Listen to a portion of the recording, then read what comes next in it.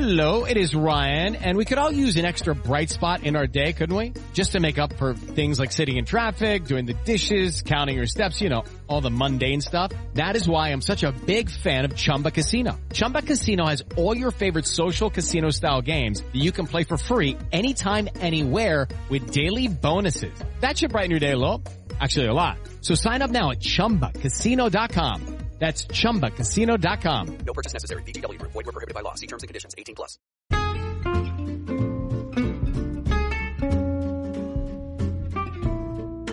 Hello, and welcome to It's a Fandom Thing.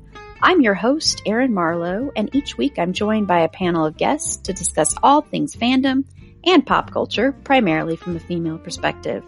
You'll find everything from fanfic to cosplay to Schitt's Creek to Supernatural and everything in between.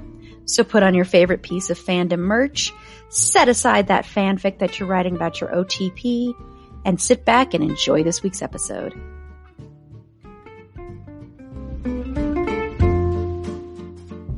Hello, and welcome to It's a Fandom Thing.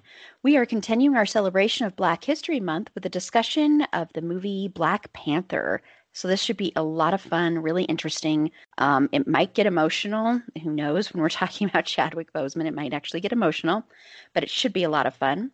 But before we get into that, before I have the panel introduce themselves, just a quick housekeeping note. Of course, we are taking listener support for as little as 99 cents a month to $9.99 a month. You can help the show. You can help us get better audio equipment, better editing equipment, all that good stuff. And hopefully, eventually, we're going to have a website and everything. So it'll help with that. And also, you will be helping one Black Lives Matter organization per month because 50% of what we see from that will go to one Black Lives Matter organization.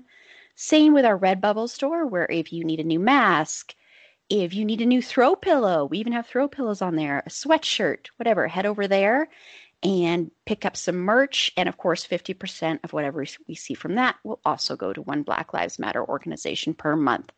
And the link for both of those items are in the show notes, or head on over to our anchor page. Okay, so I'm going to have the panel introduce themselves and tell me one thing in pop culture you're into right now. Start with you, Carla. Hi, I'm Carla. And this week I am back to obsessing over Zoe's Extraordinary Playlist. It is a few episodes. It's 5 episodes into season 2. It started off what I think a little bit shaky, but it's really starting to come together in a way that makes sense for me, which is really all that matters. And I'm enjoying it so much. I love the spirit of the show. I love all of the songs, and I love the dance numbers. It's one of my favorite things to really, fangirl about right now. Eventually, someday, I have to watch this show. I do not know why I haven't watched this show. But I know. That's why I don't know why I haven't watched this show. It's going to make you watch it. Weird. Yeah, I know. Every time Hulu keeps telling me to watch it, and I just keep ignoring Hulu. But hey. You should listen to Hulu and me. Yeah, and hopefully they have all of the first season on, because that's what happened when I tried to watch Prodigal Son, is they just got rid of the first season after I watched the first episode. So, and you know what? That kills me, because the way where the show is going right now, you would be so into it. So I'm really angry on your behalf that it's just disappeared, because this is like completely your kind of thing right now. Oh, I'm sure it is. It's right up my alley, but yeah. And Tanya. Hi, I'm Tanya Cook. Pronouns are she, her, hers. I'm a sociology professor too, most of the time. And then sometimes I do this. And what am I enjoying? Wow. It's, okay. So I love The Expanse. Shout out for The Expanse. It's fantastic. It's the best sci-fi. Just caught up on WandaVision. I can't pick one thing. You need to get 3. Just caught up on WandaVision, which is great. And I am rewatching with my family Gotham. That completely aired, and that show, let me tell you, it's so fun to make fun of. It's not good, but it's watchable. And my daughter just loved Jada Pinkett Smith's character, and so she only hung in for the long haul to see what would happen to that character. But anyway, it's fun to make fun of it, because we can't get through it without my children making very intersectional feminist critiques, and then I'm like, oh yeah, that's right. Something to be definitely proud of. Yes. That's Awesome. And we are going to be doing a show on The Expanse. I did add that to our schedule. So we are. I see both Okay, Tiffany and Tanya. I have to be there. Yeah, if I'm not signed up, you. I don't think you are, but I will sign you up. I know I signed Tiffany up. I don't know if she even knows that I did that, but I signed her up after last week when you mentioned it. So yeah, we have that one. Yep. Okay, and Tiffany. I just started. Oh, hi, hey, hello, and I just started this show called Woke on Hulu. It's with Lamorne Harris from New Girl. I'm sure you all who watched New Girl remember him. He was Winston, and he was hilarious on New Girl. And this is a different character for him, and it's fun so far. I've gotten through 3 episodes. It's only 1 season. I don't know if it was picked up for a second, but it's a Hulu original, so you have to have Hulu in order to watch it. But so far, I'm liking it. So far, I'm digging it. So we'll see how it goes. Awesome. And this is Erin. And I'm really just into a performance in this movie. I really didn't really like the movie that much, but I watched Malcolm and Marie last night, and I have issues with the movie, but I thought Zendaya was so good. I mean, she's incredible anyway. If you haven't watched Euphoria, she's amazing in that. That show is very hard to watch. Very, very hard to watch. Very triggering. And it makes me so grateful I'm not a teenager today. I mean, I think it'd be so hard to be a teenager in today's world. But she's so good in that. She's a good Mary Jane. I just like her overall. And I think her performance is really good. The movie itself, I have a hard time recommending. I know some people love it. Some people don't. It's the big thing people are talking about on Twitter this weekend is that movie. So I did watch it. Wish I had liked the movie more, but I loved her performance. So I'm into the performance, and that's about it. And I liked the music in it too. So okay, so let's get into Black Panther. First, has anyone on our panel read the comics? No. I have just a little bit of comics experience with I think it's the most recent run by Ta-Nehisi Coates, but I don't have extensive knowledge. I will say I did attend some panels over the last few years where various authors and artists on Black Panther spoke. So I can kind of at some point share what I learned from that, because it's pretty interesting to think about just 50 years or something of those comics. Mm-hmm. Yeah, and I haven't read them. Of course, I haven't read a comic, I don't think, ever in my life, which I know is bizarre, but not even a graphic novel, which is really weird. So someday I've got to rectify that. So, okay, well, let's get into the movie then. And let's just first I just want to talk about Ryan Coogler and having Ryan Coogler adapt it, direct it, and his work. And we can even briefly mention his work before this if people want to mention that, because I think he is one of those amazing up-and-coming directors. He's not up-and-coming anymore, but who started out in indie films with like Fruitvale Station, which if you haven't seen that, go see that. And then, of course, moved up. So I want to just talk about that, about how you thought he did with adapting this, how you thought he did with directing, all that stuff, Carla. I thought, okay, first of all, Black Panther, just itself as a movie, is the kind of thing that you leave it feeling like you need to know everything about how it was made. For me, there just aren't a lot of movies that will drive me to do this, like kind of research into everything from the costumes to the choreography and then to the directing. And I had heard of Ryan Coogler because of, yes, Fruitvale Station and also Creed. And all I knew from what I had heard is that, he's really great at what he does and, whatever. I was like, okay, cool. But then you watch this movie and it is just such a precise dance where everybody plays their parts perfectly and you have to have a great director to get that effect coming out of it. There's this really great Rolling Stone story on him by Josh Eels. It's from 2018, and it's titled Ryan Coogler: Why I Needed to Make Black Panther. And it goes into the whole journey of how he went to Africa. He was just going on a trip, but then Marvel called and it became so much more than just a trip. He went to I guess to put it this way, to connect with his roots and to just, travel through Africa, know the land, know the people. And once there, he was just fascinated by the similarities between what people in Africa were doing to the way that his family interacted. And he wanted to bring a lot of that into the movie to show that, in his words, he says that to show that African Americans are African. And so he wanted to show how,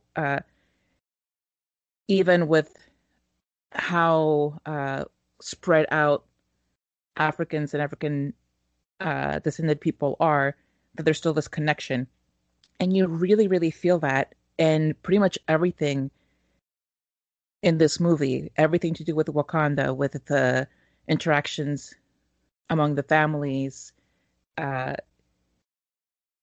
It's just suffused with this spirit of pride and joy and Africanness. And I think that's part of why it was so successful, because you don't see a lot of movies where there is this joy in Blackness and in celebrating African roots.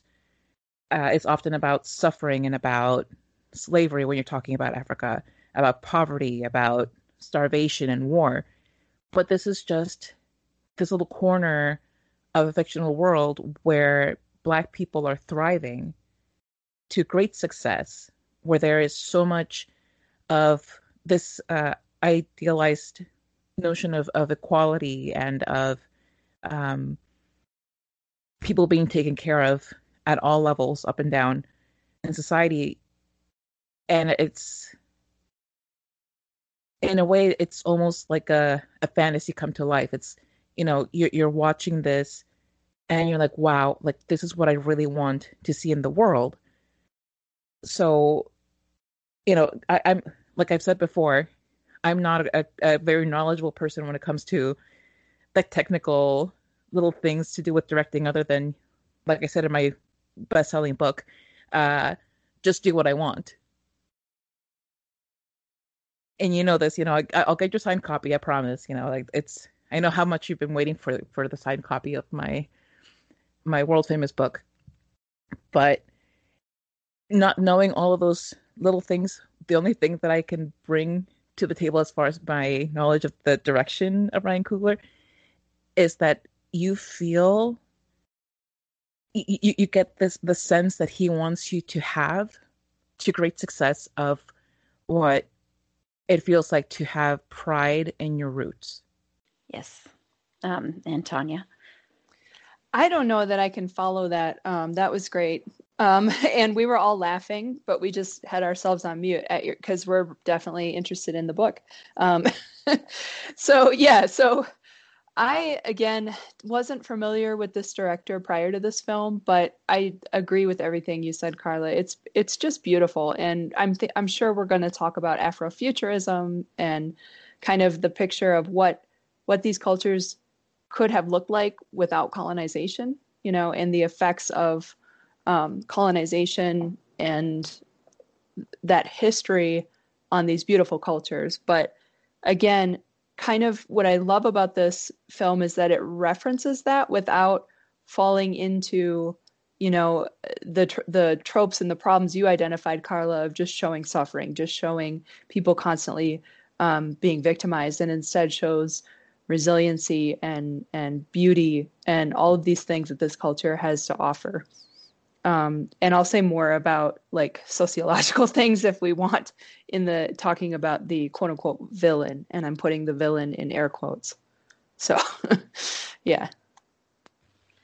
Yeah, we definitely will want to talk about that. And then Tiffany?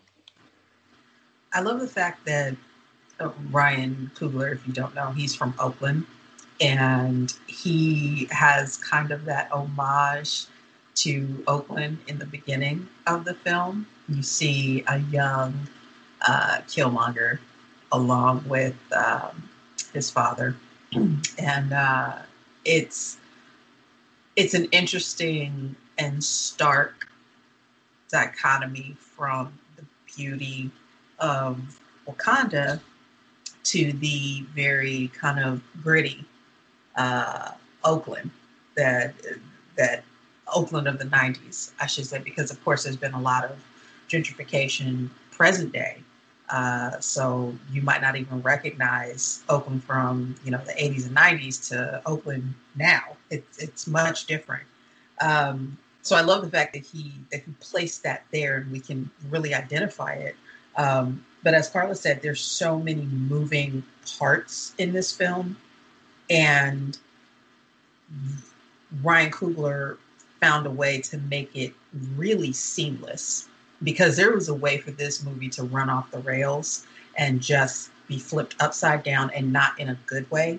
But he managed to bring all those puzzle pieces together and make this beautiful tapestry of pain, of joy, of technological wizardry. Because I think that's a big part of it, as Tanya said as well, about Afrofuturism, which of course we'll get into later with that really kind of deep dive into the history of Wakanda. So it's a much different film than what he directed before, as Aaron said, the indie film Fruitvale Station, and then the bigger budget film Creed. It's much different than those two things, which of course you're going to get that whenever you do a superhero film. But I think he did a bang up job. I think it was really, really, he knocked it out of the park, in my opinion. He really did. Yeah. I not much to really add to what's been said. I think with directing, and especially if you're going to be somebody who might not have been known for directing a superhero movie, or might not have been someone that originally people would have turned for that. I think you have to be very hands-on, but you also have to take a step back and trust your actors and trust your script and trust that everything is going to come together, but at the same time still be overseeing it. And I think he does a really good job of that. The fact that he's had actors that work with him time and time again, like, of course, Michael B. Jordan has been in like everything he's done. So, and really, Michael B. Jordan owes his career in a big, big part to Ryan Coogler. Not just because of Fruitvale Station, but of course because of Creed. And so when you have actors that will work with the same director over and over again, I think that says something about the director, that the director respects the actors, respects the process, and you can see that. And I think the good part about having somebody that started in indie films doing this and doing a big, big budget picture and doing, a comic book movie that some people may think of just popcorn fare, is that I think an indie director can approach stuff and put more emotion in it and more humanity in it and have you connect on a deeper level than you may not have beforehand. And that's why I always, always say it's so, so important to have independent voices. It's so, so important to have that, because you never know who's going to be the next Ryan Coogler. You never know. So if you don't shine light on that, if you don't see smaller movies, you may not get the better, higher budget movies, in my opinion. That's just the way I always have viewed it. That's why whenever anybody says there are no good stories or original stories out there, like, that's because you don't go and see those stories. And if you go see those stories, they get made. So yeah, so I think I think that's why the movie is even better than it may have even been. Like you said, Tiffany, it could have easily gone off the rails, and you have to have somebody who's a very, very skilled director at the helm. And he is. I mean, I think what he did with Creed, I don't like boxing. I'm not a boxing person. I'm not a big Sylvester Stallone fan. I'm not necessarily a fan of the other Rocky movies. But I think what he did with Creed was really great as well. So, yeah, Tanya, you wanted to add something? Yeah, I'm going to be very hippie here, but I really appreciate your comments. And I love that Marvel is not giving, but like finding excellent directors who may not have sort of brand recognition yet and giving them these stories. So I was thinking a lot about what Taika Waititi has done, right, with the Thor aspect, and along with this movie, those are my top Marvel films. I mean, I always say Winter Soldier because of the Captain America stuff, but right after that, it's this one and Ragnarok for me. But I was going to say the difference, I think it really feels like when these folks direct these movies, the movies have a soul. And it's sort of like watching a movie without a soul or without an emotional connection. Like contrast this with something like Batman v Superman, right? That's just like action figures smacking together, which, I mean, I used to do that with my He-Man, and that's cool. And I can appreciate the technical aspects and all the jobs that creates, but you don't care. There's no heart and there's no soul. And when you get someone like this who knows what they're doing and can kind of tap into that emotional vulnerability and bring in the super awesome fun action stuff, it all comes together like Voltron, and it's great. Yeah, it's when you put character and story above spectacle, which doesn't mean you can't have spectacle, but if you don't have the character and the story, then it's just like, oh, that was fun to watch. And I'm not saying that escapism isn't fun. I mean, it is. But at the same time, it's always better if you can combine that escapism fare with a really good story, with something deeper, with something that's saying something. And this movie is definitely saying something, which we'll definitely get to that really soon when we talk about Killmonger and other things as well. But yeah, that takes talent. And I'm sure it was a lot of pressure on him too, to take this on for so many, many, many reasons. I think for some people, and I don't know him, so I'm just kind of speaking on speculation here, but I have a feeling that maybe he likes that pressure, because I'm sure there was even pressure when he did Creed. I mean, it's a beloved franchise too. So it's Rocky, since it's in the same universe. So yeah, I think he's really gifted, talented. I can't wait to see what he does in the future always. And I'm really excited to see what it looks like, because I know he just recently signed a deal to do like a show in the Wakanda universe. And so I think that'll be really, really fascinating to see what he does with that. Okay, so let's move on to Chadwick Boseman, Black Panther, who played Black Panther. And I know this part might get a little bit emotional because, of course, sadly, we did lose Chadwick Boseman. So I want to just ask the panel what you thought of his performance and what that lasting impact will be. Carla? I think the impact is going to be pretty much eternal.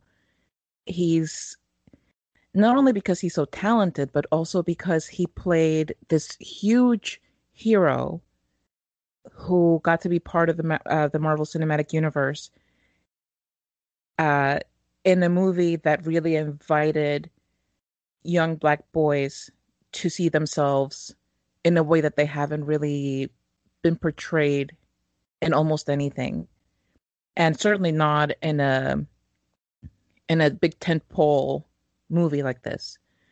I think that between this performance and just the impression that he's left on so many people, because you can't read an interview about him without seeing people just commenting on how good a person he was and his dedication, and how good he was to work with.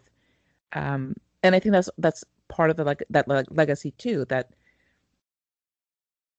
if you see somebody like this huge action hero, and then you find out that the person behind the action hero is even more amazing,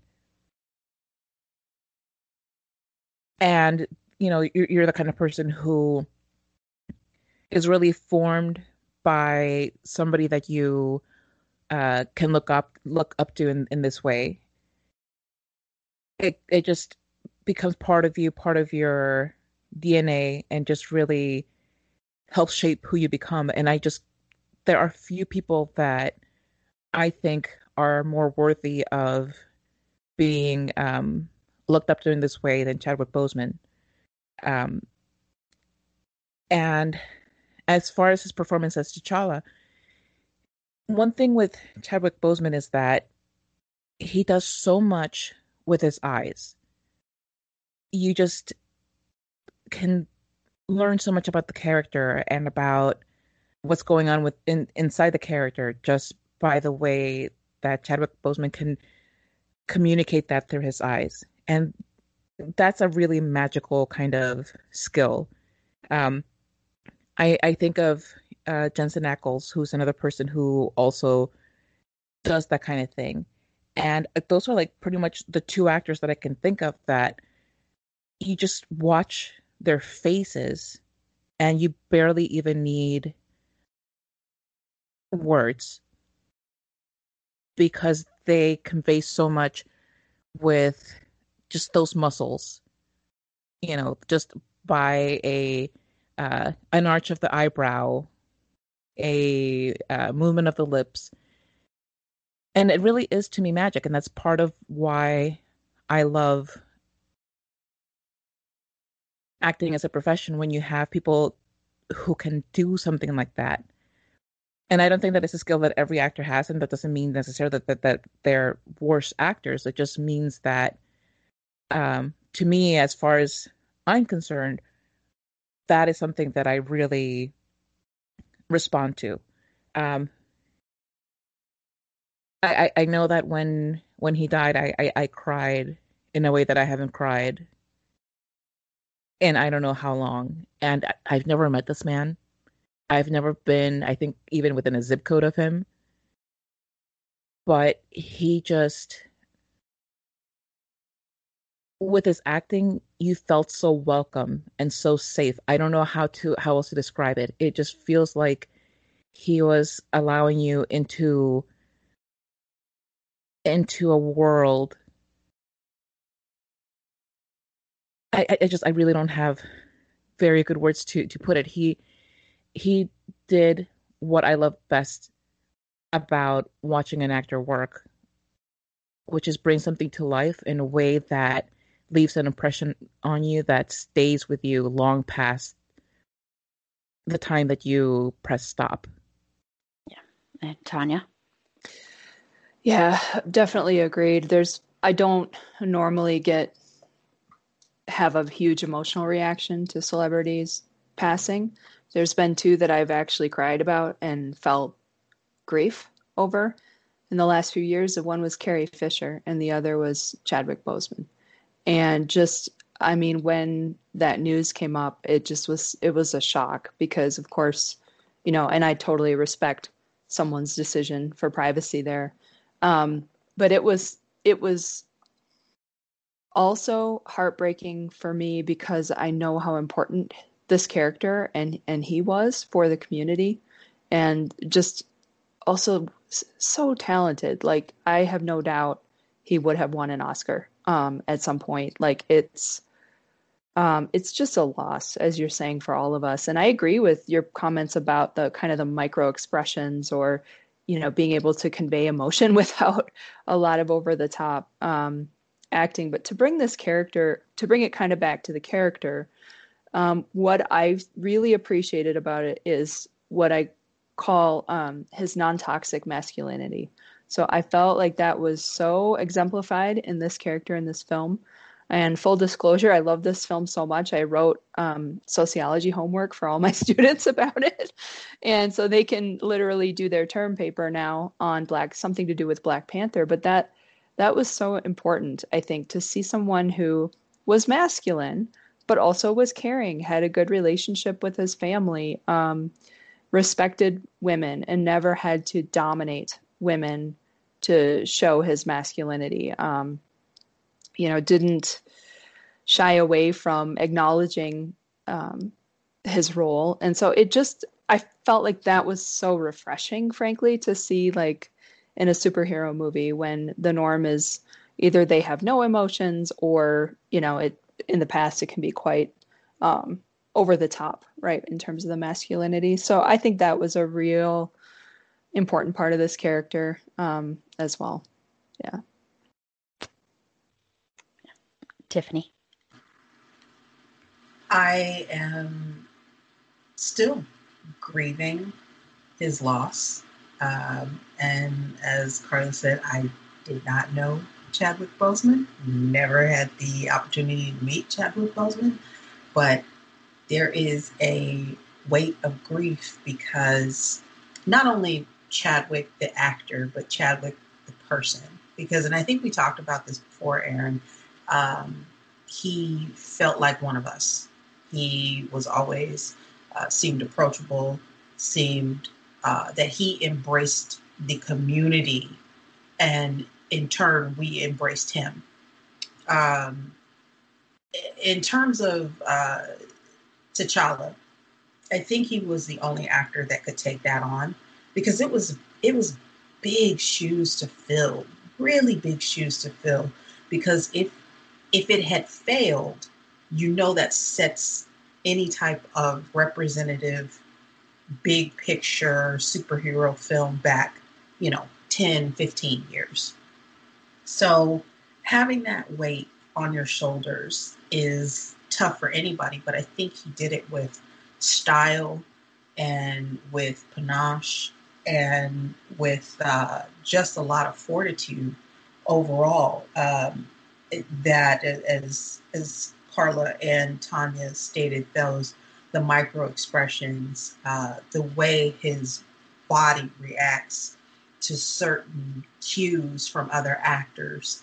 I'm thinking of that scene when he is in the ancestral plane and he's talking to his father after he finds out that they had abandoned their family, essentially. And he tells him, "You were wrong." And he says it in a way that it's an outpouring of pain and devastation, not just because he was ripped away from having a relationship with family that he didn't even really know, but also the fact of the pain that you find out your hero, which is your father, lied about something as big as this. And that it was such an egregious lie that it almost toppled the leadership of Wakanda. So it still hurts because we've talked about how gifted Denzel Washington is. We've talked about the gift that Viola Davis gives us. And I feel the same way about Chadwick. It was not just a talent that he had. It was a true, true gift that he gave us. And I feel like we were lucky to have him for the time that we did. And I feel sad that we don't have him for longer than we did. So it's a hard loss. It's still a really hard loss. Yeah, definitely. And we will be talking about him more because we're going to be talking about Ma Rainey's Black Bottom for the last week of our discussion, or the last week of Black History Month. We're going to be discussing that movie and Judas and the Black Messiah. So we'll be talking about Chadwick more and his performances, because Tiffany and I have already discussed a little bit of what he did with Ma Rainey's. And if you watch that performance and then watch him in Black Panther or watch him in anything else, and you can see his range, and you might not even know it's the same person, because it's not only just his eyes, but his whole body changes, the way he walks, the way he holds himself, his voice. And I'm not just talking about different accents or anything. I'm just saying, like, his voice changes, the levels, everything like that. And yeah, I love what you said, Tanya, about the toxic masculinity and that not being here, because I think that's another reason this movie is so important, is you see women being strong and powerful in different ways, and never once is that like a joke. There's never like a punchline, even in a joking manner. It's never like looked at as weird or bizarre or anything like that. And that's so rare, especially in this genre. So that is something I really, really appreciated with this movie. And yeah, Chadwick, he could receive a posthumous Oscar this year for Ma Rainey's, um, and also possibly for Da Five Bloods as well, since he will probably be nominated for that as well. So it is a possibility, but it is sad that we don't get to see what else he might have done in the future. And it is a very, very tragic loss. But it is, but it is good that there is this lasting impact that he had. So there is a lasting legacy of his work, that will impact future generations for years to come. I mean, there's that whole video that I can't remember what, I think it was Jimmy Fallon's show or I think it was the Tonight Show, where he was hiding and all these people were saying thank you to the cutout, and then he would come out and say hi, and you would see all these, black kids going up there and saying how grateful they were, and then adults as well, and how impactful and how amazing it was to be able to see that representation, and then him coming out and seeing that emotion there. And it's just so incredible and so powerful. And that is something that will never go away. And so that's this lasting gift that his legacy gave the world and the universe and kids, future generations. So that's pretty profound and incredible. And, I remember right when Black Panther came out, and there was someone who posted a picture of, how excited they were to see the poster or the cutout in a lobby of a movie theater, I believe it was. And they said, this must be what white kids feel every day of their life. And the sad part is, as a white person, you don't even think about that. You're not like, oh, wow, it's amazing that we get to see ourselves represented and reflected back to us all the time. You don't think about it. You take it for granted. And we need to stop taking that for granted, because everybody, as I said last week, everybody deserves to see themselves reflected back to them. And it's a powerful, amazing thing. Art is a powerful thing. Film is a powerful media. And it deserves to be as diverse as possible, because when it's not, you're excluding so many people, and that can be harmful in the long run, because, white people just take it for granted that we're going to be able to see ourselves on screen. We don't even think about it. And so I just remember just seeing that and being like, we feel this every day. White people do, but we aren't acknowledging how lucky we are. So we need to do that. So, yeah. And rest in peace, Chadwick, because, and thank you for everything you gave us, entertainment-wise and legend-wise, and everything you did. You seemed like an incredible, amazing human being. I've mentioned before, since we're going to go into Killmonger here, that Michael B. Jordan and Chadwick Boseman had a little bit of a connection before they made this movie, and they didn't even realize it. They both played the same character on All My Children, and Chadwick Boseman, of course, left that, or was let go, because he was like, this is too much of a stereotypical black character you're wanting me to play. He was playing like a street kid who was getting adopted by a white family and all this stuff. And so what they did is they took that feedback, changed the character a little bit, and then Michael B. Jordan came in and played that character. So I always think that's an interesting little bit of trivia that they didn't even know about until they made this movie, I guess. Okay, so let's get into Killmonger then, who was played, of course, by Michael B. Jordan, who, as I've stated, has been in every Ryan Coogler movie since Fruitvale Station. So let's talk about Killmonger and whether or not you think he is actually a villain. Start with you, Carla. Killmonger is such an interesting character because he's just so complex. It's not as simple as a cut and dried bad guy from any one of the other superhero movies. And there's so much tragedy that informs his worldview. And I think it's I think it's great the way that they approached it in the movie, because it really sets it up so that you don't leave it if you really watch the movie, you can't really leave it and not think, well, was he maybe right in some way? Um, I don't think. I think that his ideas had merit. I think the execution that he wanted to pursue for those ideals uh, were like that's where the problem lay because there's nothing wrong with wanting Wakanda to do better for the people in the African diaspora. Absolutely not. You have a nation that is wealthy, wealthy, wealthy, wealthy, that can, if they would just open their wallet, could help out so many people who, through the after effects of enslavement and systematic racism and all of these um, forms of oppression that keep Black people, particularly Black women, particularly Black trans women, at obscene poverty levels, obscene levels of um, lack of access to basic necessities. And they just want to be hands off and be like, oh, well, that's not really our problem.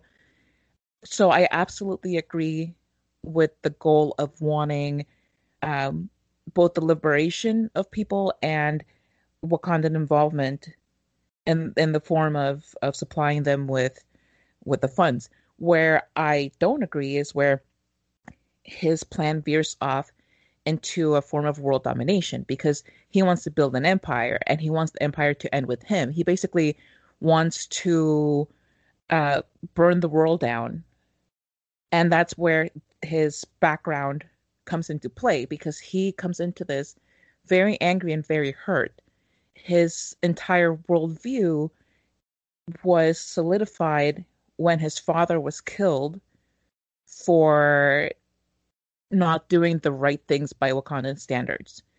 Um, when he learns that his father is killed off by a brother who is unimaginably wealthy and who could have dealt with things very differently than he did, who wouldn't take that into their heart and be angry about it? Who wouldn't? I just can't imagine a world where somebody doesn't respond to that so viscerally. But again, we go back to the point that his strategy for, I guess, getting those reparations in a way involve a lot of murder, a lot of weapons, a lot of arming people, which is demonstrably not helpful. I mean, the US history shows how not helpful it is to just go and throw weapons at a problem. That's not how things become better. And there's actually a really great article from The Atlantic from 2018 written by Adam Serwer in which Killmonger's plans are compared to George W. Bush's tactics. And, at first, like, I read that and I recoiled. I was like, oh, how dare you? But if you really think about it, that is kind of what it comes down to. That's um, putting, the way that people were lied to support the murders of innocents is similar to the way Killmonger's approaching this because his public persona is to say, we're going to liberate, we're going to do this, we're going to do that. But he really wants to build this empire that ends with him. He destroys the plant that gives the powers because he's not planning on letting anybody else have that power. It begins and ends with him, and as far as he's concerned, that's it. So it's really it's this duality that I think creates this fascinating tension. And it's something that I really appreciate about the film and about Michael B. Jordan's performance. You don't walk away from this movie thinking, well, that's just an awful bad guy. I'm so glad that he got the fate that he did because he was awful. You walk away thinking, wow, this guy was just so sad, so broken. He had so much trauma in his life. He Imagine how different things could have been if he had uh, been embraced by his family instead of treated the way that he was, if he had grown up knowing T'Challa and growing up alongside him, maybe informing um, the king's worldview. How different could things have been for Wakanda and for the world, for Black people throughout it? Um, so, kudos to everybody involved in that for not making it easy, for not taking the easy way out with Killmonger. Tanya. Yeah, wow. We could have a whole series just about Killmonger. So I'm gonna try to be concise, but that's difficult because I agree that he really made this film excellent. And um, so deviance doesn't come from nothing. So in sociology, yes, you're gonna get a little lecture. So here you go. This is school for anybody who wants to like get an educational credit right now, I guess. In Soch, we have theories of deviance, like why are people deviant? And for many years, unfortunately, the answer that a lot of scholars gave was they're nuts. They're just nuts and they just do whatever.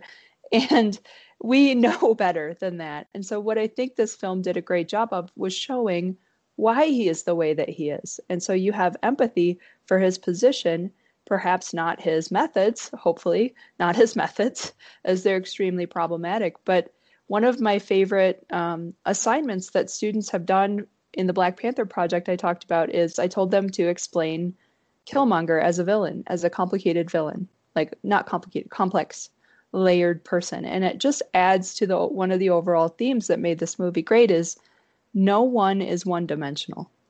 I think every character has layers and different facets to them. Even the very less main characters, like I'm thinking about M'Baku, right? And some of that, and that's a longer story. That character was very problematic in the comics, and they changed it significantly for the film. But back to Killmonger, one of my favorite assignments students have done is to either create a little comic book explaining his backstory, or to write a fan fiction, PG-13, about about Killmonger. I'm like, I mean, you can ship him with whoever you want, but I don't necessarily want to read you write it, go for it. But I am your teacher. So yeah, but it's that is actually students when they do that in terms of outcomes, they just nail it with the theory. And it's so much more fun, frankly, for me to read than a paper. And I feel like they get more out of it and can see where those theories like actually matter for explaining, what we live with. So there's labeling theory. So Killmonger kind of maybe his first act of deviance, he gets labeled a bad seed or something. And then everything after that is secondary deviance. And the reason I mention that is you can imagine, and I think the movie does a good job of basically making the argument, even if we had put T'Challa in this situation, like if they had swapped roles, we don't, would T'Challa have been Killmonger? Like that, that's really insightful in terms of how you would apply that theory, that it's not so much the individual who's bad or deviant, it's choices that they make and then the reaction of others in the context. Like, so I could say more about that, but I will leave off on the theory part. But yeah, I just think it was so excellent and kind of bringing it back to T'Challa being able to almost as the audience is kind of a stand-in too, we also see that T'Challa sees the merit in some of Killmonger's ideas if he does not agree with the methods. Like he understands and has empathy for this person and isn't just about vengeance, right? He wants this person to have resolution internally and externally. One of the panels I went to in the last few years about this said that when these characters were created, they were supposed to be metaphorical for King and Malcolm X. And the same is true of Professor Xavier and Magneto. And I've always liked Magneto as a villain because I get it. Like, I don't agree with the methods, but I get where he's coming from. And I don't think that he would have necessarily gone to that conclusion had he not experienced trauma. So the other part of that, I apologize, I could go on and on, is they show how not just the trauma of what Killmonger experienced as an individual, but the trauma of being stripped of your identity, like your community and your culture and your homeland. They show that generational trauma and how that affected him, and his motives and reactions. So I really, really appreciated it. And I still would say he's a bad guy because, murdering. But it's it's so much better than just excuse me, I almost swore, Thanos, right? Okay. Thanos needs to be creative. Make more food. Don't make less people. All right, anyway. No, that was awesome. Thank you so much, Tanya. Really, I thought that was great. Tiffany? I love that Tanya went into the sociological aspects of why Killmonger is and what has formed his viewpoint. And Carla went into that as well. Essentially, it boils down to the abused becomes the abuser. And looking at it from the stance of, as a Black woman, I had a really, really hard viewpoint. I took a really kind of draw a line in the sand, black and white view of, yes, this dude is a villain because of the misogynoir that he perpetrates. He kills his girlfriend, whom he had brought in to do all of these big plans and getting back to Wakanda and essentially taking over. And then he just pop kills her outright. No, I mean, just like he ends up killing Claw. And then he chokes the elder in the heart-shaped herb garden. He literally chokes her out. So I had a major problem. I know Tanya spoke about the toxic masculinity aspect of T'Challa and how there wasn't this toxic masculinity. It was just, he's a masculine man who respects women, who respects their opinions and their agency as leaders. And Killmonger is the exact opposite of that. And there's only so many times that you can, so many excuses that you can use. Oh, the trauma of my childhood, the trauma of this, the trauma of that, before you have to say, dude, build a bridge and get over it. Go get some therapy and get over it. Another thing that I think is interesting with him is that he leaned into that idea of world domination. Everett Ross talks about that he was essentially a mercenary. He goes to military school. He goes to West Point. He joins up with a black ops group essentially, and then he shows how many kills he has on his chest with all of the body changes that he makes with the bumps, I guess you can call them, the nicks and the cuts that he's made on his body. It's so ingrained in him that he's actually altered his physical, not just the mental, but he's altered his physical to accept his worldview of things. It's wrong on so many levels. He is complicated. I agree with what Carla said about, yes, he has a point, and we need to help the most marginalized communities out there, but your methods of world domination, that's a big problem. That's a big time issue, and there is a lot of symbiosis with what the U.S. has done throughout the years as to what Killmonger is almost an example and encapsulation of U.S. foreign policy. I think you see a lot of the U.S. in Killmonger and Killmonger into the U.S. as well. So, yeah, major problem, major villain. Carla, you wanted to add something on there? Yeah, Tiffany brought up a really good point about Killmonger's that he went, through a military route to get to where he wanted to be physically and, with the skills that he needed to enact his world vision.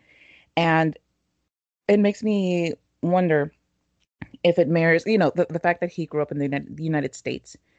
I wonder if it mirrors the United Statesian obsession with resolution by force and the near deification of military and just overall weapons are the solution for everything that ails you mentality. And who knows? I certainly don't, but I don't know if in a in a in a culture that maybe didn't value weaponry the way that the United States does, if his solution might have looked different. I mean, who knows? Who knows? I don't. I'm just, going off of Tiffany's point there, it made me think of that because that's absolutely the United States historical solution to everything. Like, we don't like the way that bananas are being grown. Send some guns. We don't like the fact that somebody's not giving us access to the oil fields. Arm these people, murder the other ones. Yeah, I just wanted to thank you. And I appreciate what Tiffany said about contrasting Killmonger's toxic masculinity and beyond that, misogyny with T'Challa. I think I'm wondering if some of, as you both said, Carla and Tiffany, some of Killmonger's characteristics are meant to reflect, patriarchy and the imperialism of American culture down to his treatment of women. And to sort of also be critical of, sort of masculine African American culture that could possibly be anti-feminist. I don't know. I'm wondering if that's a critique of our broader racist patriarchal structures being internalized also by oppressed groups, if that makes sense. Tiffany's point about misogynoir, it is so important, and I'm so glad that she brought it up because it is a very specific violence against Black women. And it's something that even, you see all of the people on Twitter who are, we must protect Black women at all costs, but the cis men will be usually the ones who will be the first to pile on a Black woman for voicing a dissenting opinion and who don't sufficiently stand up for Black women that supposedly they are there to protect and all of that. So, it's, yes, it's misogyny, but the very specific misogynoir that is so much more damaging because Black women in general are the least protected group of people just anywhere. I just want to shout out Moira Bailey and Trudy, who is at the Trudes on Twitter for the coining of the phrase misogynoir, because as Carla said, it's the specific sexism toward Black women, and Malcolm X said it best: the Black woman is the most disrespected woman on the planet. He was not wrong, and that internalized, as Tanya said, that internalized viewpoint that Killmonger clearly has, because he also, if you recall toward the end of the film, he also hurt Shuri, who was his cousin. I mean, is there anything more telling than a man hurting his own family, even if he doesn't necessarily know that family, but she's younger, she's not as strong, and he still knocks her out essentially. So I think that's very that's a very pointed point toward how Killmonger has internalized all of these things. It's an interesting view that Ryan Coogler and the writers showed us. Yeah, thank you, everyone. Really, I think this is a really good discussion so far. So I really appreciate everybody's input. Yeah, and the whole the thing with the U.S. Um, and our need to dominate, we really think we are better than everybody else. And we're really like bratty little teenagers, and we just want everything our way. And we say we're going in to help, like with Iraq, we're like, we're going to go free people from Saddam Hussein, and then we're just going to leave, and we're going to use violence, and we're going to destroy things, and we're going to hurt people and kill people. But it's all in the name of something good. It's all in the name of freedom. I mean, we love that word here, freedom, but we don't really know what that word really means.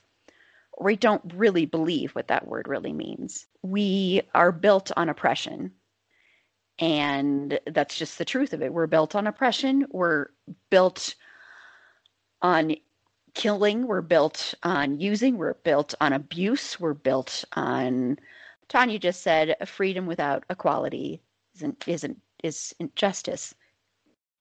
And it's true, because we aren't about equality. We're about basically saying, excuse me, but who has the bigger penis? And we're just going to show you we have the bigger one, and we are more strong, and we're going to take over, and we're going to do this. And it's ingrained in us as a society. I will never forget, after 9/11, hanging out with a bunch of my friends, all women, sitting around talking, and one person said, why can't we just bomb Afghanistan? Why can't we just bomb the whole country? We don't need those people anyway. And I was just like, did you seriously just say that? And that's the way that America thinks. That's the way the United States thinks, is it doesn't matter. We don't think about the repercussions. I mean, people get mad so much about immigration, and they get mad about refugees, but what they don't think about is the fact that we are the cause for so many refugees in this world. We are. And we don't seem to grasp that for some reason. And it is that whole egocentric, racist, misogynistic, everything like that, imperialistic. It's just this capitalism. Capitalism is part of it too, frankly.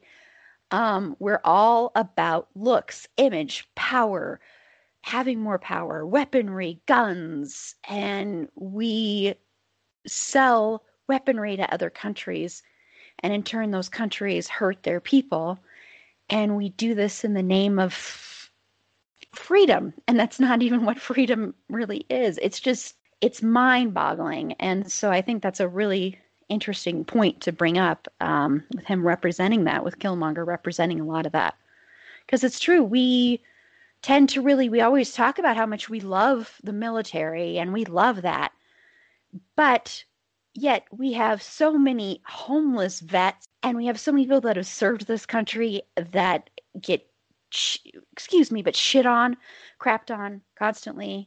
I mean, I'll never forget when we went and did that, where we passed out the stockings, Tanya, and we went downtown and passed out the stockings. And there was a vet. That, yep. Yeah, and there was a vet that said, you have done more for me with this little stocking than the government has done for me. I mean, and that just tells you all there is right there. You know, it's like, okay, we want to embrace the military up to a point, and that's the way we are about everything, is we want to embrace things as long as it serves us. And once it stops serving us, bye-bye. We don't care about you anymore. And so I think that is another brilliant aspect of this film. And the fact that it also gets you talking about this, because that's the thing, is we have to talk about this stuff. We have to have hard conversations with ourselves and with each other, and with others. And we have to also listen. We have to really learn how to listen. People don't listen very well in this country. And we have to really realize what that word freedom really means, and what that would really look like in this country and in the world. And we have to stop thinking we know everything that's best for everybody else, for every other country, and for every other person out there. We have to stop thinking that we need to just swoop in and quote unquote save the day, when really we're going to swoop in, make everything worse, and then say bye-bye. Good luck. You know, so it's really rather disgusting, but it's something we need to really deal with and stop brushing under the rug. And when you hear things and hear people say stuff like that person said, it's very important to call it out, I mean, because people believe that. They don't see that people in other countries are human beings. They don't see that. So it's very important to know that, to point it out, to speak about it. So I'm glad we're having this conversation. I just want to say that too. It's been great just to even listen to everybody and to hear everybody talk. And yeah, so I feel like we should write a paper. Yeah. I'm just going to put that. This is like inevitably what happens with academics when we get like academic pop culture analysis. We're like, we got to write a book. We got to write a paper. But there's no time. But we need Red Bull. I just want to put it out here. Your comments, I was laughing at one point because I was like, yeah, Killmonger, total anti-masker. Yes. Part of me, I have no idea how I have any shock reservoirs left in me after this year to be surprised that people aren't going to listen to the simple, like, hey, you know what? You should care about other people and just wear a mask and wash up. And Americans are like, screw that. My freedom. No, other people matter, you jackass. Yeah, I mean, that's what kills me is we would be in a totally different place if people would just do what you need to do. It's not oppression. It's not even close to oppression. And it's such privilege to think that putting on a mask is oppression. I mean, give me a break. And people thinking it's not good for your health is BS because that you'd have doctors dropping dead every day if it was bad for your health. It's like, get over yourself, okay? Stop having a temper tantrum and just get over yourself. So we can all maybe have a normal life again. I mean, as normal as possible. It's just ridiculous to me. Okay. But no, this is another reason I'm glad to have this podcast is because, people sometimes I think that pop culture and the movies we consume and entertainment, that doesn't matter and that it's not important and it's not going to make an impact. And that's not true. So I think it's important to have these discussions. So I'm glad we are. Okay, so let's move on to Wakanda itself and talk about that. Carla? I loved Wakanda. I want to move to Wakanda. I want to buy a tiny condo near the downtown of Wakanda and just take my little woven basket and go around shopping every day. Maybe every now and then run into Shuri and just wave to her, be like, hey, I'm your number one fan. I love you so much. Worship Okoye from afar. Like, that's all I want with my existence. But I love the way that Wakanda was depicted in this movie. It was just such a beautiful, beautiful place.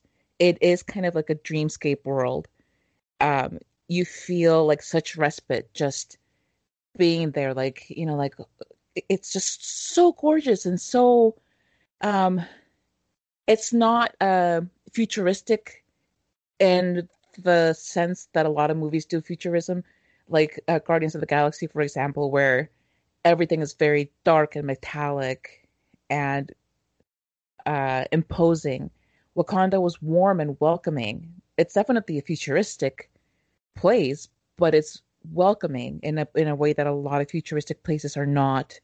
When I see them, when people, if you watch the movie AI, Guardians of the Galaxy, so many movies that are set in this like future world, everything is just too much.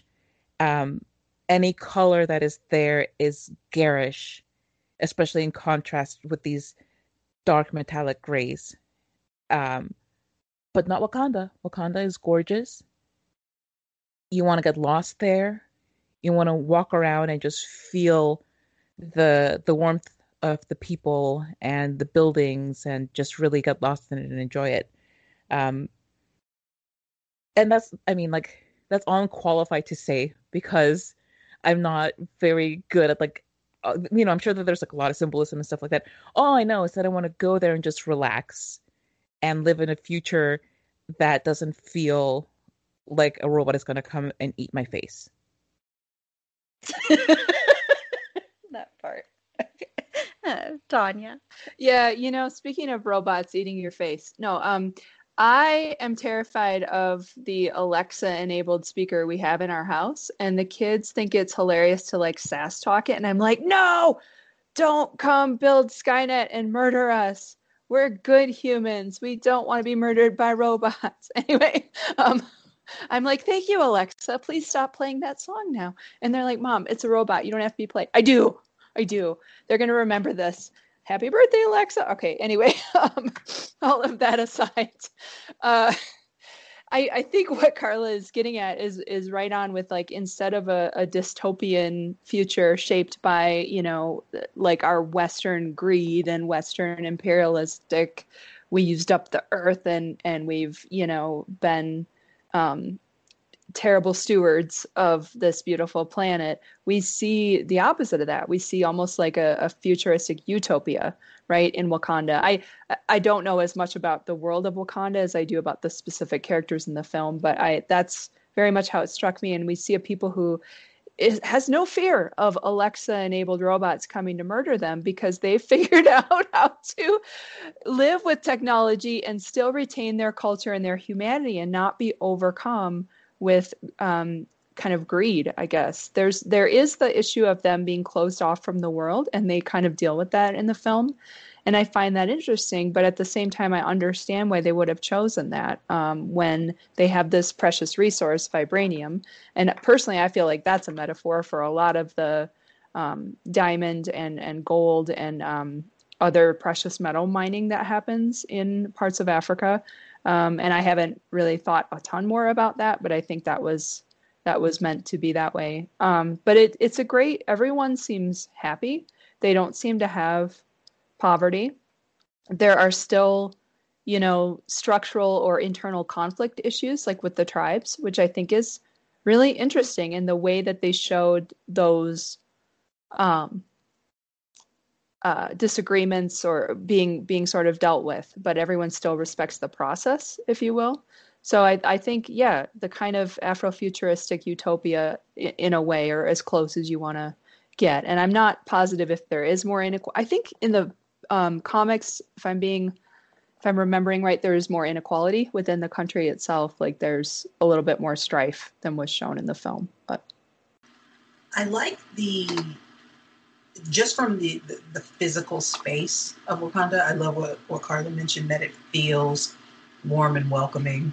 And I like the different landscapes that you get with there. You have this bustling kind of downtown area where you have high rises and lots of transportation options.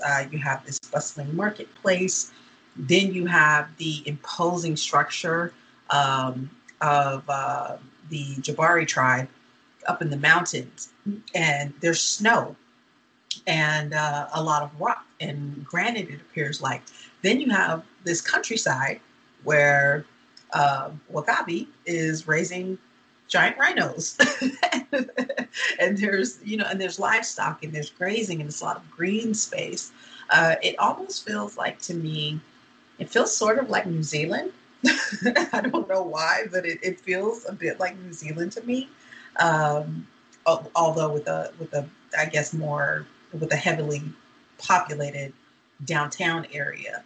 But the mountains and the green space, it feels very New Zealand-y. I love the look of it.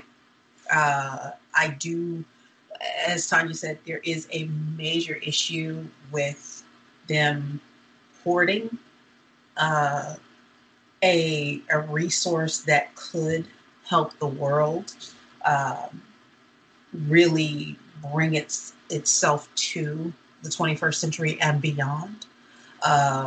Even more so than how diamonds, gold, any type of a mineral type of resource like that. Because, I mean, does the world need more diamonds? I mean, I like diamond rings as much as the next person, but do we actually need more? Whereas vibranium is this resource that can not just protect people, but it can just bring technology into a very futuristic uh, plane where things work for you as opposed to you working for things.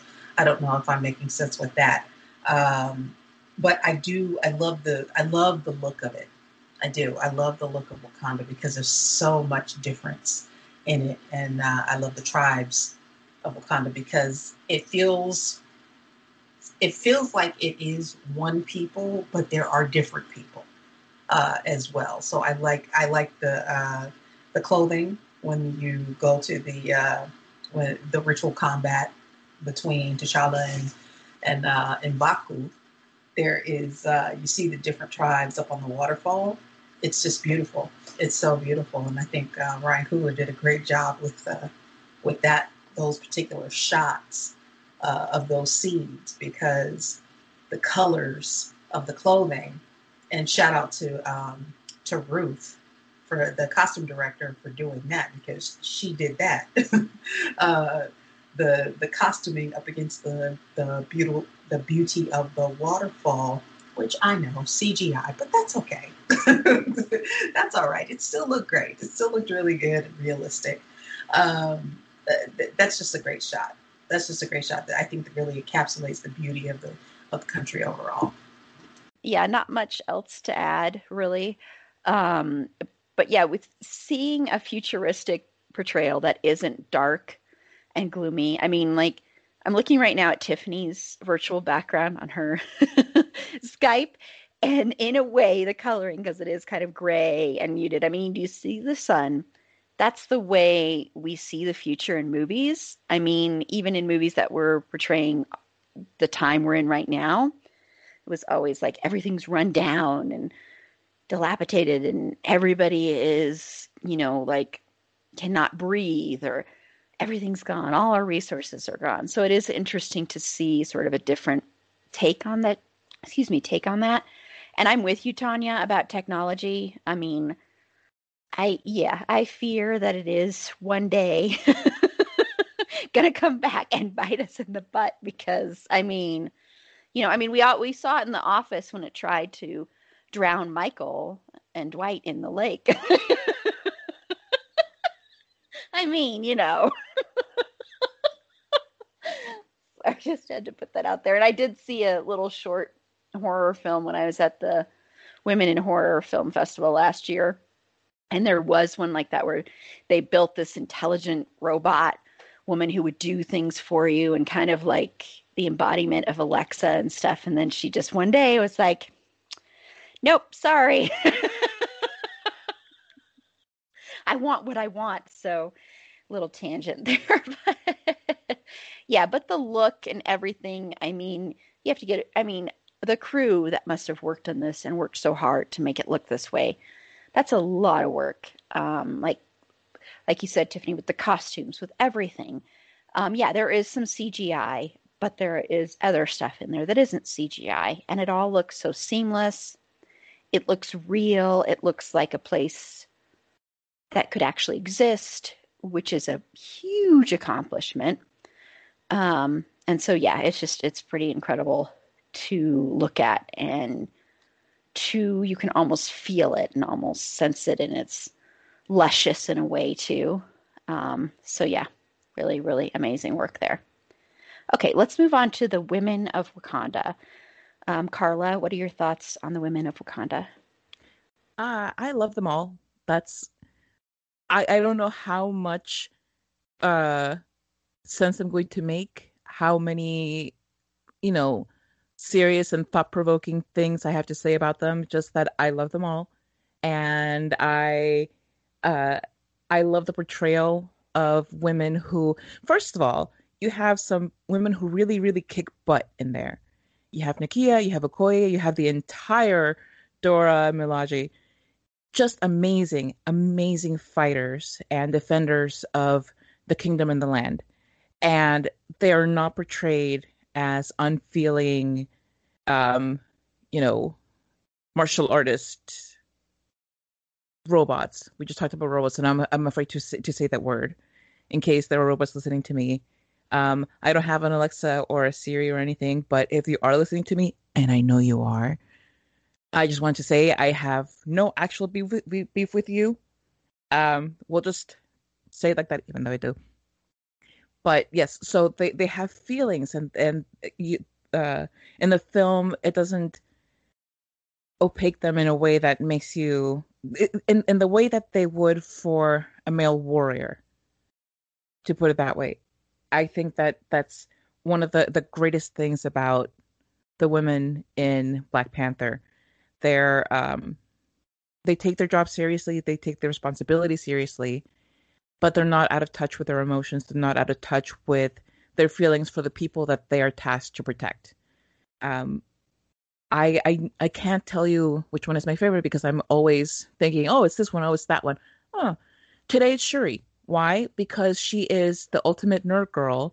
She is every cool nerd character, every, nerdy sidekick in every single movie and TV show that I've ever watched, all rolled into this hilarious, fun person who just really revels in her creations.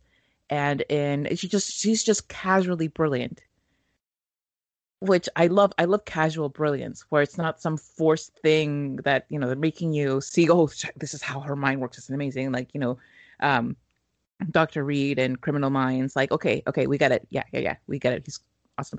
But Shuri just is. She's allowed to just be brilliant and to do all of these amazing things. She's not less than her brother for not being the queen. She has as important a role, if not more important, because she basically keeps Wakanda running. She keeps Black Panther. He may have like the supernatural herb thing that gets him juiced up, but without her tech, would he really be as effective as he is? I love that you have all of these women who are dark-skinned Black women who have center stage, who are amazing and not given, like a huge heap of flaws, like I think so many movies do when they're, like the strong Black woman, which is what everybody kind of defaults to. Um, and that's again the thing with the where I would have been concerned about having these amazing warrior women is that, strong Black women, they get everything done. And it's like, okay, yes, they do a lot in this movie, but they're still depicted as human beings who have feelings. And that's why it was so important to me. Um, I love Angela Bassett in pretty much everything. I love her here. Uh, she just gives great mom vibes. I can't. I'm a sucker for Angela Bassett in a mom role. I can't help it. I watch her and I'm like, oh, okay, cool. Are you gonna be my mommy now? Because yeah, it's okay if you scold me. Um, I just, like I said, I'm not very eloquent when it comes to them because all I do is squee.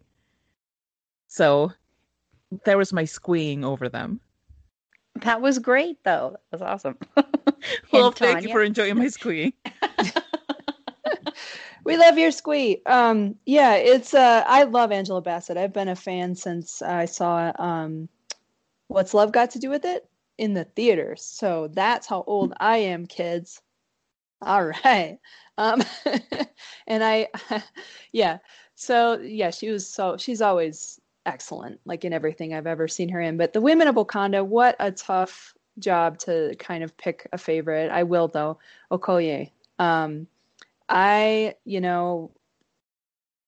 I would let Okoye beat me up because I just like her that much. And she would have good reasons. If she wanted to beat me up, I would have it coming. And I'd be like, yeah, you're right. I definitely need to be beat up. Anyway, she's just so great. Such a great portrayal. I didn't mention it with the direction, but the whole fight scene or car chase / fight scene in, I think it was Seoul. Was it in Seoul, South Korea? Or no, Bhutan? In South Korea. But it was just so beautiful and so exciting. And the moments of humor and the symbolism of her, having to wear the wig or whatever to blend in, and then using that and just being like, I'm done. We're done with this. This is not, yeah, so kick ass. Just again, I'm not going to be as thoughtful here, but one thing students have written about for me is like comparing and contrasting American versus Wakandan feminism. And I actually think that's pretty interesting because it shows, you know, just what a difference culturally that is. And every character in that is just, again, as you said, kind of multi-layered. My only beef with this movie, and I don't know that it was, I'm not putting it on the director, is that in the comics, at least some of the Dora Milaje are in same-sex relationships with each other. And I think it might even be Okoye. I'm not remembering super well, but I was sad not to see that, frankly, because I think in the same way that we need to see Black excellence, in the same way that we need to see a STEM genius, young Black girl STEM genius, in the same way that we need to see non-toxic masculinity, we need to see Black women in same-sex relationships on screen in a positive way. So that was a little bit disappointing. I put that though on Marvel. And not on the folks who made this movie, because I think a lot of this has to do with being able to market it overseas and sell it overseas. I'm not positive about that, but that's kind of my hunch. But I didn't think Okoye needed to have the dude love interest. I'm blanking on his name. I liked him as a character. He was interesting. I see the scene where she says she would absolutely fight him to save Wakanda. That was powerful. I liked that part, but I'm like, she doesn't have to be in a heteronormative relationship to be, you know, kick-ass and valid and still have emotional depth, I guess. So that was my only kind of like, meh, but otherwise, awesome. Carla, you wanted to add something there? Yeah, just the heteronormativity did bother me.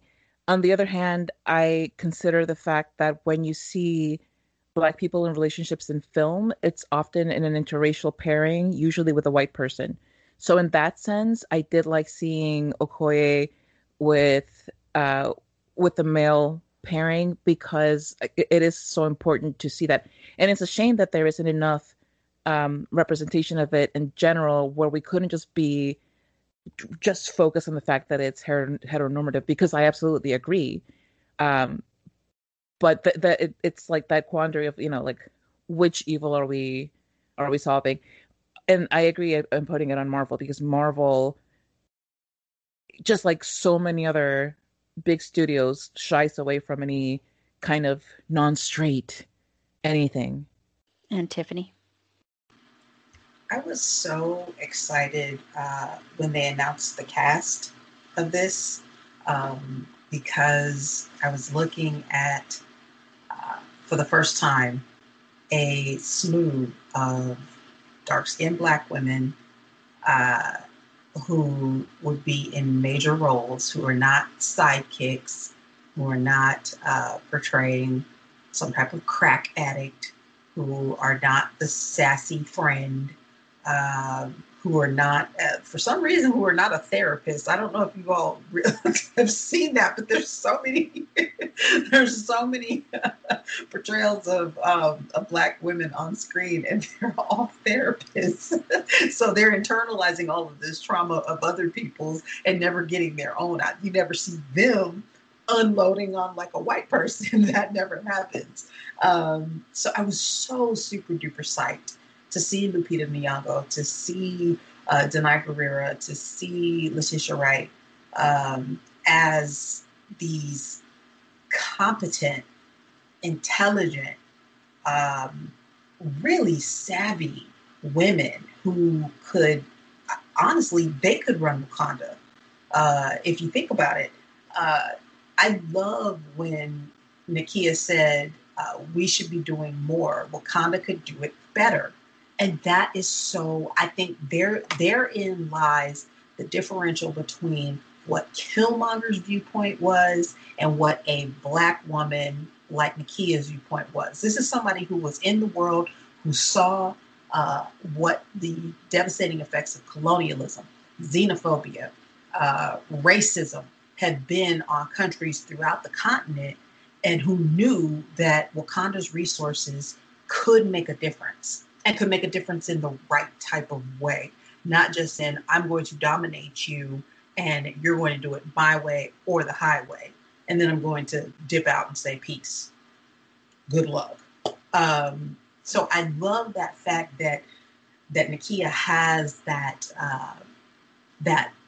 really smart, realistic viewpoint of the world. I love the fact that Okoye is this really, really smart general who is running things. How many times do you see that? You don't see that necessarily.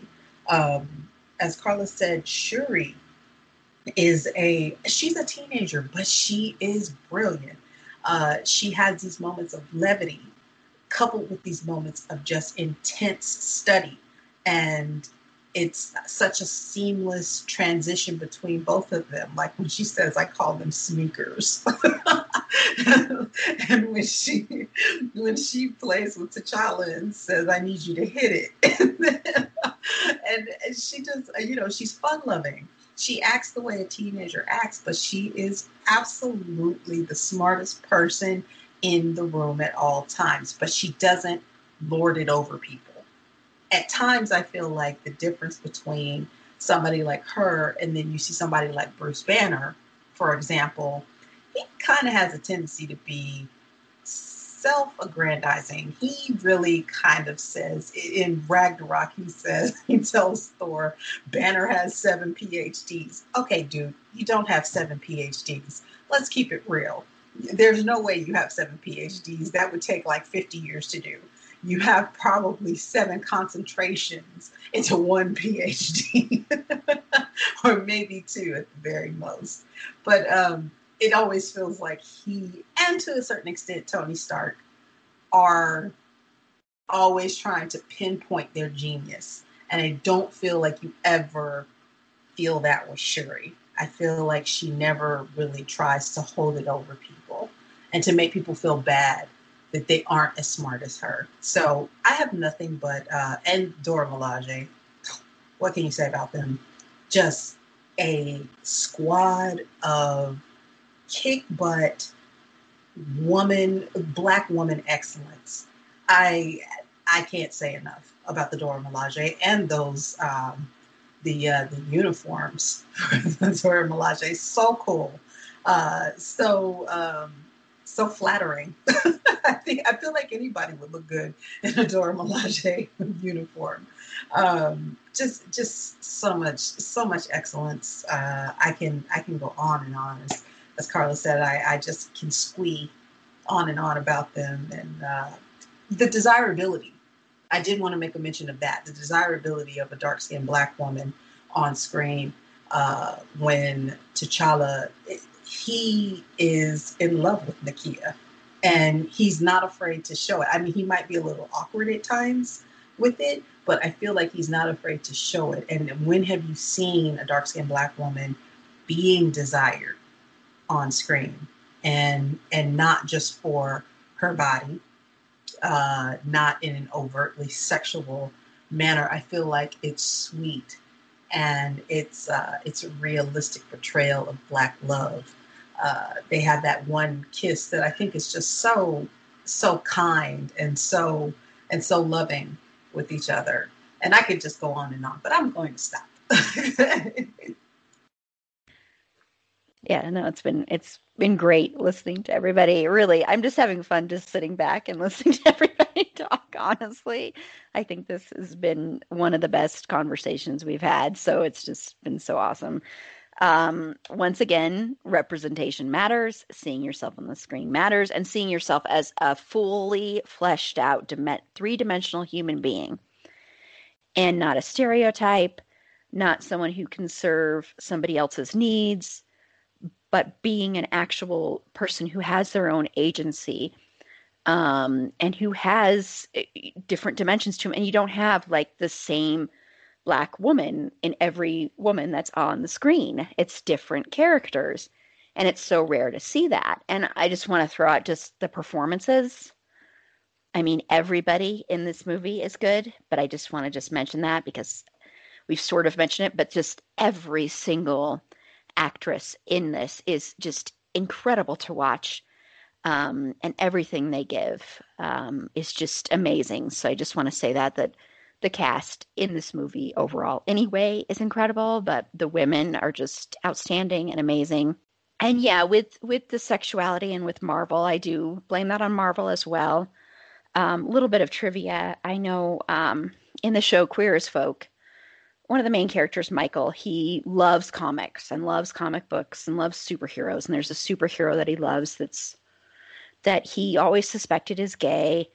And they wanted it to be, I can't remember, it was some DC character. And DC is like, there's no way you're putting us in a show that is about gay men. We're not even going to have our comics even in the background. They wouldn't even let any posters be, nothing like that. I guess Marvel was a tad bit better, but they still weren't as good. So they had to create and make up a whole character because of that. So I'm sure Marvel had a lot to do with it. And also, sadly, the marketing and thinking they can't reach as big of an audience or make as much money. So once again, that goes into the whole capitalism and our whole mind frame of money over people and money over humanity. But yeah, I think overall it was just so great to see so many powerful and in there, and also so many women that had their own agency, so many women that it wasn't about pleasing a man. It wasn't about pleasing another white person. It wasn't about pleasing a country. I mean, it wasn't about any of that. It was about being yourself and being who you are and being who and embracing who you are and embracing your femininity in whatever form that takes. And that's why I appreciated that it was so many different characters. It wasn't just one form. It wasn't just like, okay, we're just going to have a bunch of warriors or whatever, we're just going to make them that, and we're not going to give them any dimension. That was so, so, so nice to see and so refreshing. And once again, just to be able to have that representation for Black women to see themselves on screen and to see themselves not being a crack addict, not saving the white person, not, and that's true about the therapy. I hadn't even thought about that, but that's so true. Not being the therapist for the white person to help the white person again, and again, take on all that trauma. So that's just incredible, and that is another lasting legacy of the movie, and I'm sure the comics as well, is to be able to have that representation. Tanya. Yeah, well, you couldn't see me or hear me, but when you mentioned that about the therapist, I was just swearing and shaking my head. So I just, because I hadn't thought about that until you said it. And I was like, oh, God damn it. All right. Anyway, but I wanted to, while we're on Dora Milaje, I wanted to just throw out a little Comic-Con knowledge. Was the author who created that group actually studied female martial artists and had them, he went and observed like how they work with their bodies, because often, not always, but often women are smaller physically and than other people. And so he watched like their fighting styles. They actually sent him videos of how they fought and the different kinds of martial arts. So that they actually did research on that, which I thought was pretty cool to mention. And then I want to shout out for a cosplay group that you should check out on Instagram called Sailor Milaje. Or Sailor Milaje. Has anybody seen them? They're Black women, and they do the Sailor Scouts, but as in the style of Wakanda, in the style of Black Panther. And it's awesome. It kicks ass. So I just want to shout out for them. They're really cool. And they make all their own stuff, and it's amazing. Awesome. I'll have to check them out and maybe have them on the podcast. Make a note of that. Yeah, that's awesome. Cool. Wonderful. Okay. Well, we've already, of course, mentioned this, but you can't mention it enough. I want to talk about the importance of representation that this film gives, and also the importance of representation in general in big budget movies and in comic book movies and anything like that. Carla? I think that, absolutely in big budget movies, especially in these superhero kind of movies, there just is not enough of the right kind of representation. Because it's not enough to say, well, we hire black actors if you're just going to put them in servile roles or in villain roles and roles that don't represent everything that a human being can be. If you're just putting them into these two little boxes and that's all that you're willing to do and then call that representation, because that's not representation. Um, and I think that one of the great things about this movie is that there was so much uh, black vision behind the scenes, which I think is what made it so. It made it the movie that it was. If you had had a white director, a white costume designer, um, a lot of the things that we love about Black Panther wouldn't exist. They just wouldn't be there because they wouldn't have thought to put them in there. And this is the thing with, when you have a white writer or director or what have you say, well, I talked to a lot of black people and I went to Africa and I did this. It's a very different experience from a black person going to Africa and talking to people. It's a very different thing to see those roles portrayed. And when we were having the discussion about Denzel Washington, um, and we talked about how the movie is about the movie Glory is about black soldiers, but it's completely through a white man's point of view. When you talk about the movie Promising Young Woman and how different the depiction of violence is, and of a woman's body is when you have a woman directing versus a man directing, it's the same here. This is why when we say representation matters, we can't let it just mean in one or two roles in which cis hetero white men call all of the shots and have all of the power. That's not representation. That is crumbs. And we shouldn't settle for them. We are beyond that. We are well past the time where that is at all acceptable. Yep. Tanya. I mean, amen. Like it just this film, I hadn't watched the Oscars in years, many, many years, and I was like a rabid movie Oscar person pre-children. And I watched them just because this was nominated. And so I, thought it was so great that the Oscars are hella problematic, and I'm not walking that back at all. But I was so excited for it to get the nomination and for, I think you said her name was Ruth, the costume designer, to win, because really, I mean, it should have won more things than it did. I don't remember what won Best Picture, and I don't care, because I remember this movie and we're talking about it and we'll be talking about it. And it does matter. It's of course, everything you said is from a social justice and, making people human, right? And allowing the representation to not just be visual, but to be multi-layered and complicated, and to really tell good stories and to reflect that our world is diverse. It helps, I think, legitimize stereotypes that people carry around with them, and it helps undermine those stereotypes that people carry around with them in the dominant culture as well. So this is important for everyone to see, including people of privilege, to see this kinds of storytelling and dedication and care. And it's so, meaningful. I think I forgot I had another point. I'm sorry. And it flew out of my head. It's just, I'm so excited that we did get this film and it was as good as it was. But as you all pointed out, this shouldn't be the exception. This should be the norm. We should be telling interesting, layered, diverse stories with positive representation, all around.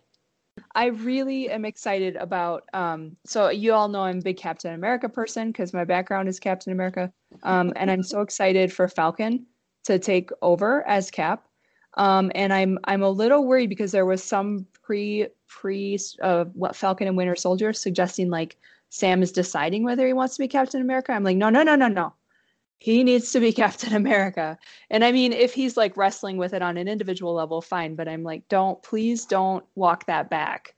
I'm worried they're going to walk it back. And I really hope they don't, because I think that was excellent. And I want to see him in that role. Yes. And Tiffany? I think we had talked about how important this film was to young Black kids, just from a personal level. My niece and my daughter both were starry-eyed when they saw Okoye, when they saw Nakia, when they saw Shuri in the Dora Milaje, because they look like them. And they hadn't seen anybody on the big screen as a superhero. There have been other portrayals, we've watched Tequila and the Bee. We've watched, which is a great, cute movie if nobody's ever seen it. Keke Palmer and Lawrence Fishburne and Angela Bassett, as we talked about, who we all love, of course, and also. Of course, the name of the movie just flew out of my mind. Not A Wrinkle in Time. That's not it. It'll come back to me, but it has, or maybe it is A Wrinkle in Time that I'm thinking about. Never mind. But it is important. It was A Wrinkle in Time. Now that I've thought about it, it is. Ava DuVernay's A Wrinkle in Time. So they love that as well. Anywho. So it is, just from a personal standpoint, it was important for me to see it, for them to see it, and for anybody else that has young Black kids or any other marginalized person of color to see that reflected back to them. Also, just seeing, as Carla mentioned, having that importance of not only front of camera characters, but behind camera leadership. Having Ryan Coogler, so important. Having Ruth Carter as your costume designer, so important. Hannah Beachler did the production design, and she also won an Oscar for that. Ruth Carter won, of course, and then Hannah Beachler won. So important because it frames this world of Wakanda in a Black viewpoint, a diasporic viewpoint, which had it been in the hands of a white person, I don't think that would have happened. I know, Aaron, you mentioned watching Malcolm and Marie last night, and I think part of the problematic points that people are bringing up is that a white man helmed it. So even if the performances are very strong, the context of the performances and the writing that form those performances there are definitely some issues with that. And I'm sure you all probably can go on Twitter and take a look and see specifically, there's two things in there that are specifically problematic that have been shared widely. So check it out on Twitter if you haven't. So I think that's crazily important that we got that leadership aspect because it could have been a much different storytelling view without it. I'm psyched for when Nia DaCosta helming Captain Marvel 2. I think that's going to be so cool. I really do. I'm really excited to see what she does with that material because her work is just Candyman. Oh my goodness! I'm glad they pushed it back.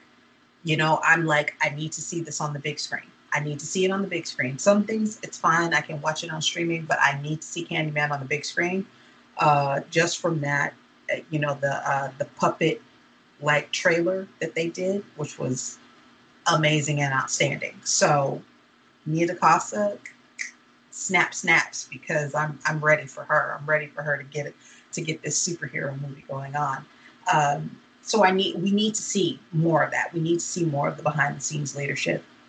because they do have a different viewpoint than, as Carla mentioned, a cis white hetero male, because that's been done. We don't need to see that anymore.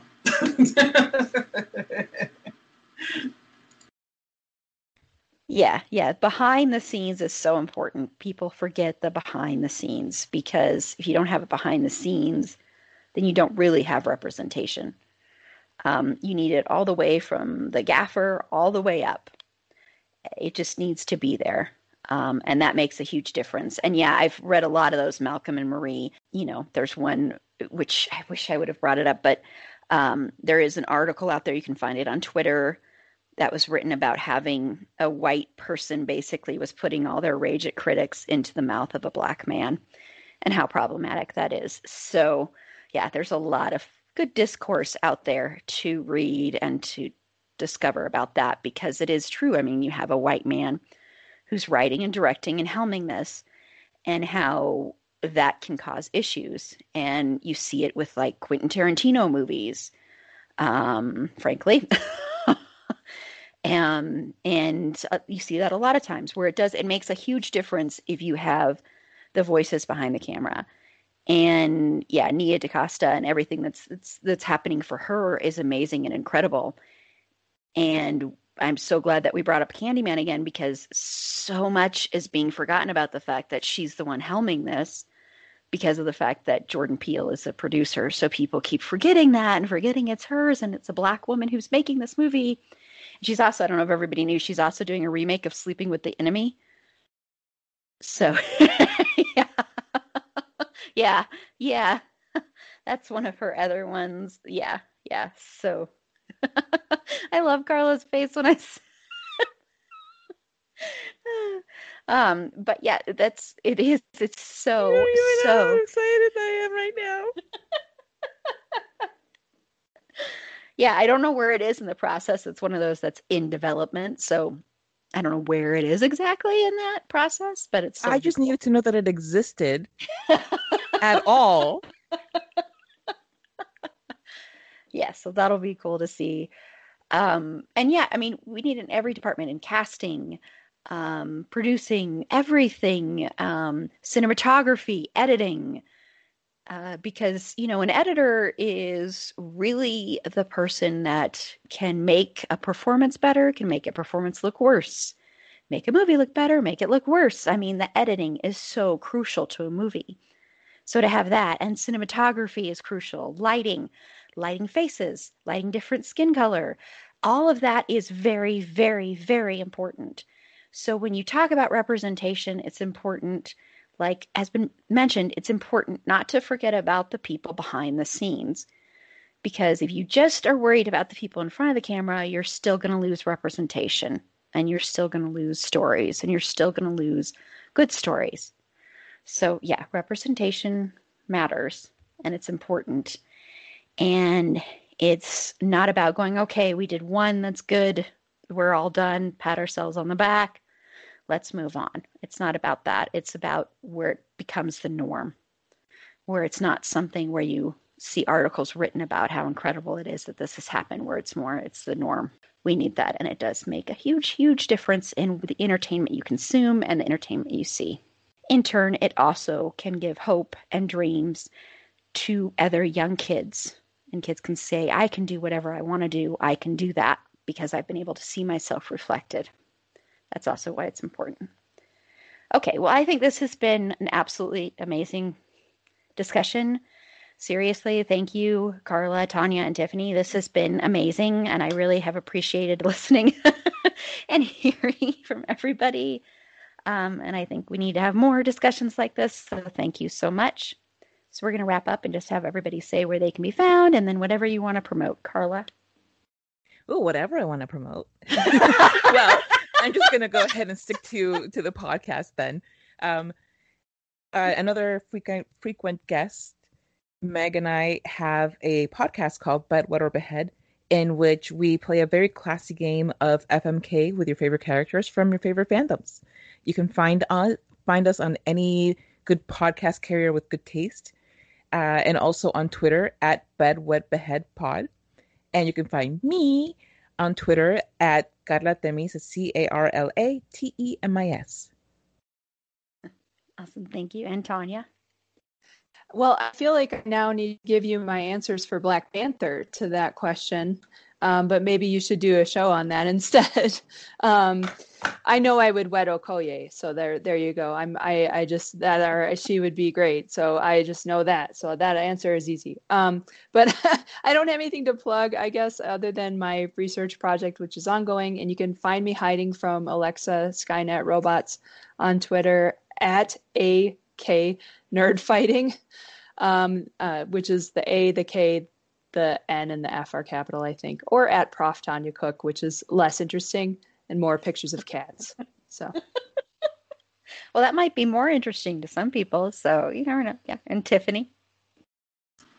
You can find me on Twitter mainly, and I am at WhoIsTiffIsMe. That is at WhoIsTiffIsMe. I also write for the Game of Nerds, and you can find the Game of Nerds on all platforms: Twitter, Snapchat, Instagram, Facebook, at the Game of Nerds. We're always looking for writers, so reach out. I also want to promote where the money resides, so pay me.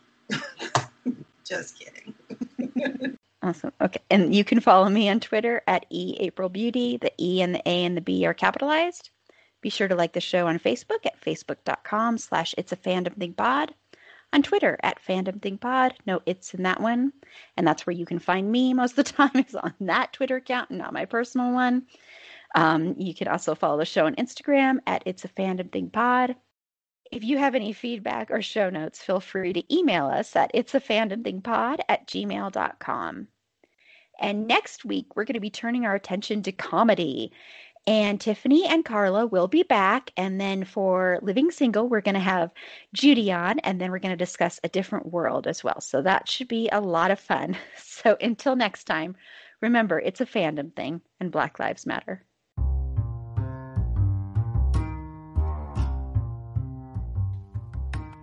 Thank you again for listening to It's a Fandom Thing. Be sure to rate and review us on Apple Podcasts and follow us on all your favorite podcast platforms. Our logo was designed by Brooke Belly with cover art by Carla Temis. Additional research was done by Megan Archuleta. Our Instagram and Facebook content producer and creator is Erin Amos, and our producer is Lila Tafola. I'm your host, Erin Marlowe, and remember, keep that fandom spirit alive.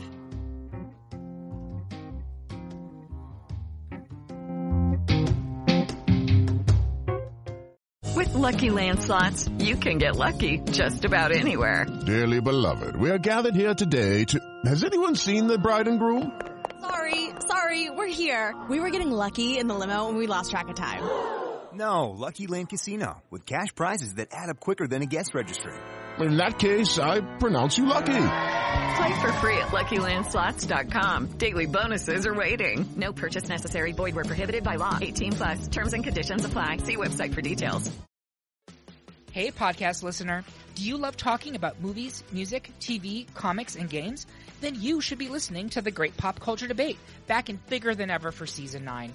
This season, the panelists discuss the best James Bond film, the best Elton John single, the best Nickelodeon original series, the best Batman villain, and so much more. Find the show wherever you listen to podcasts, or head to greatpopculturedebate.com.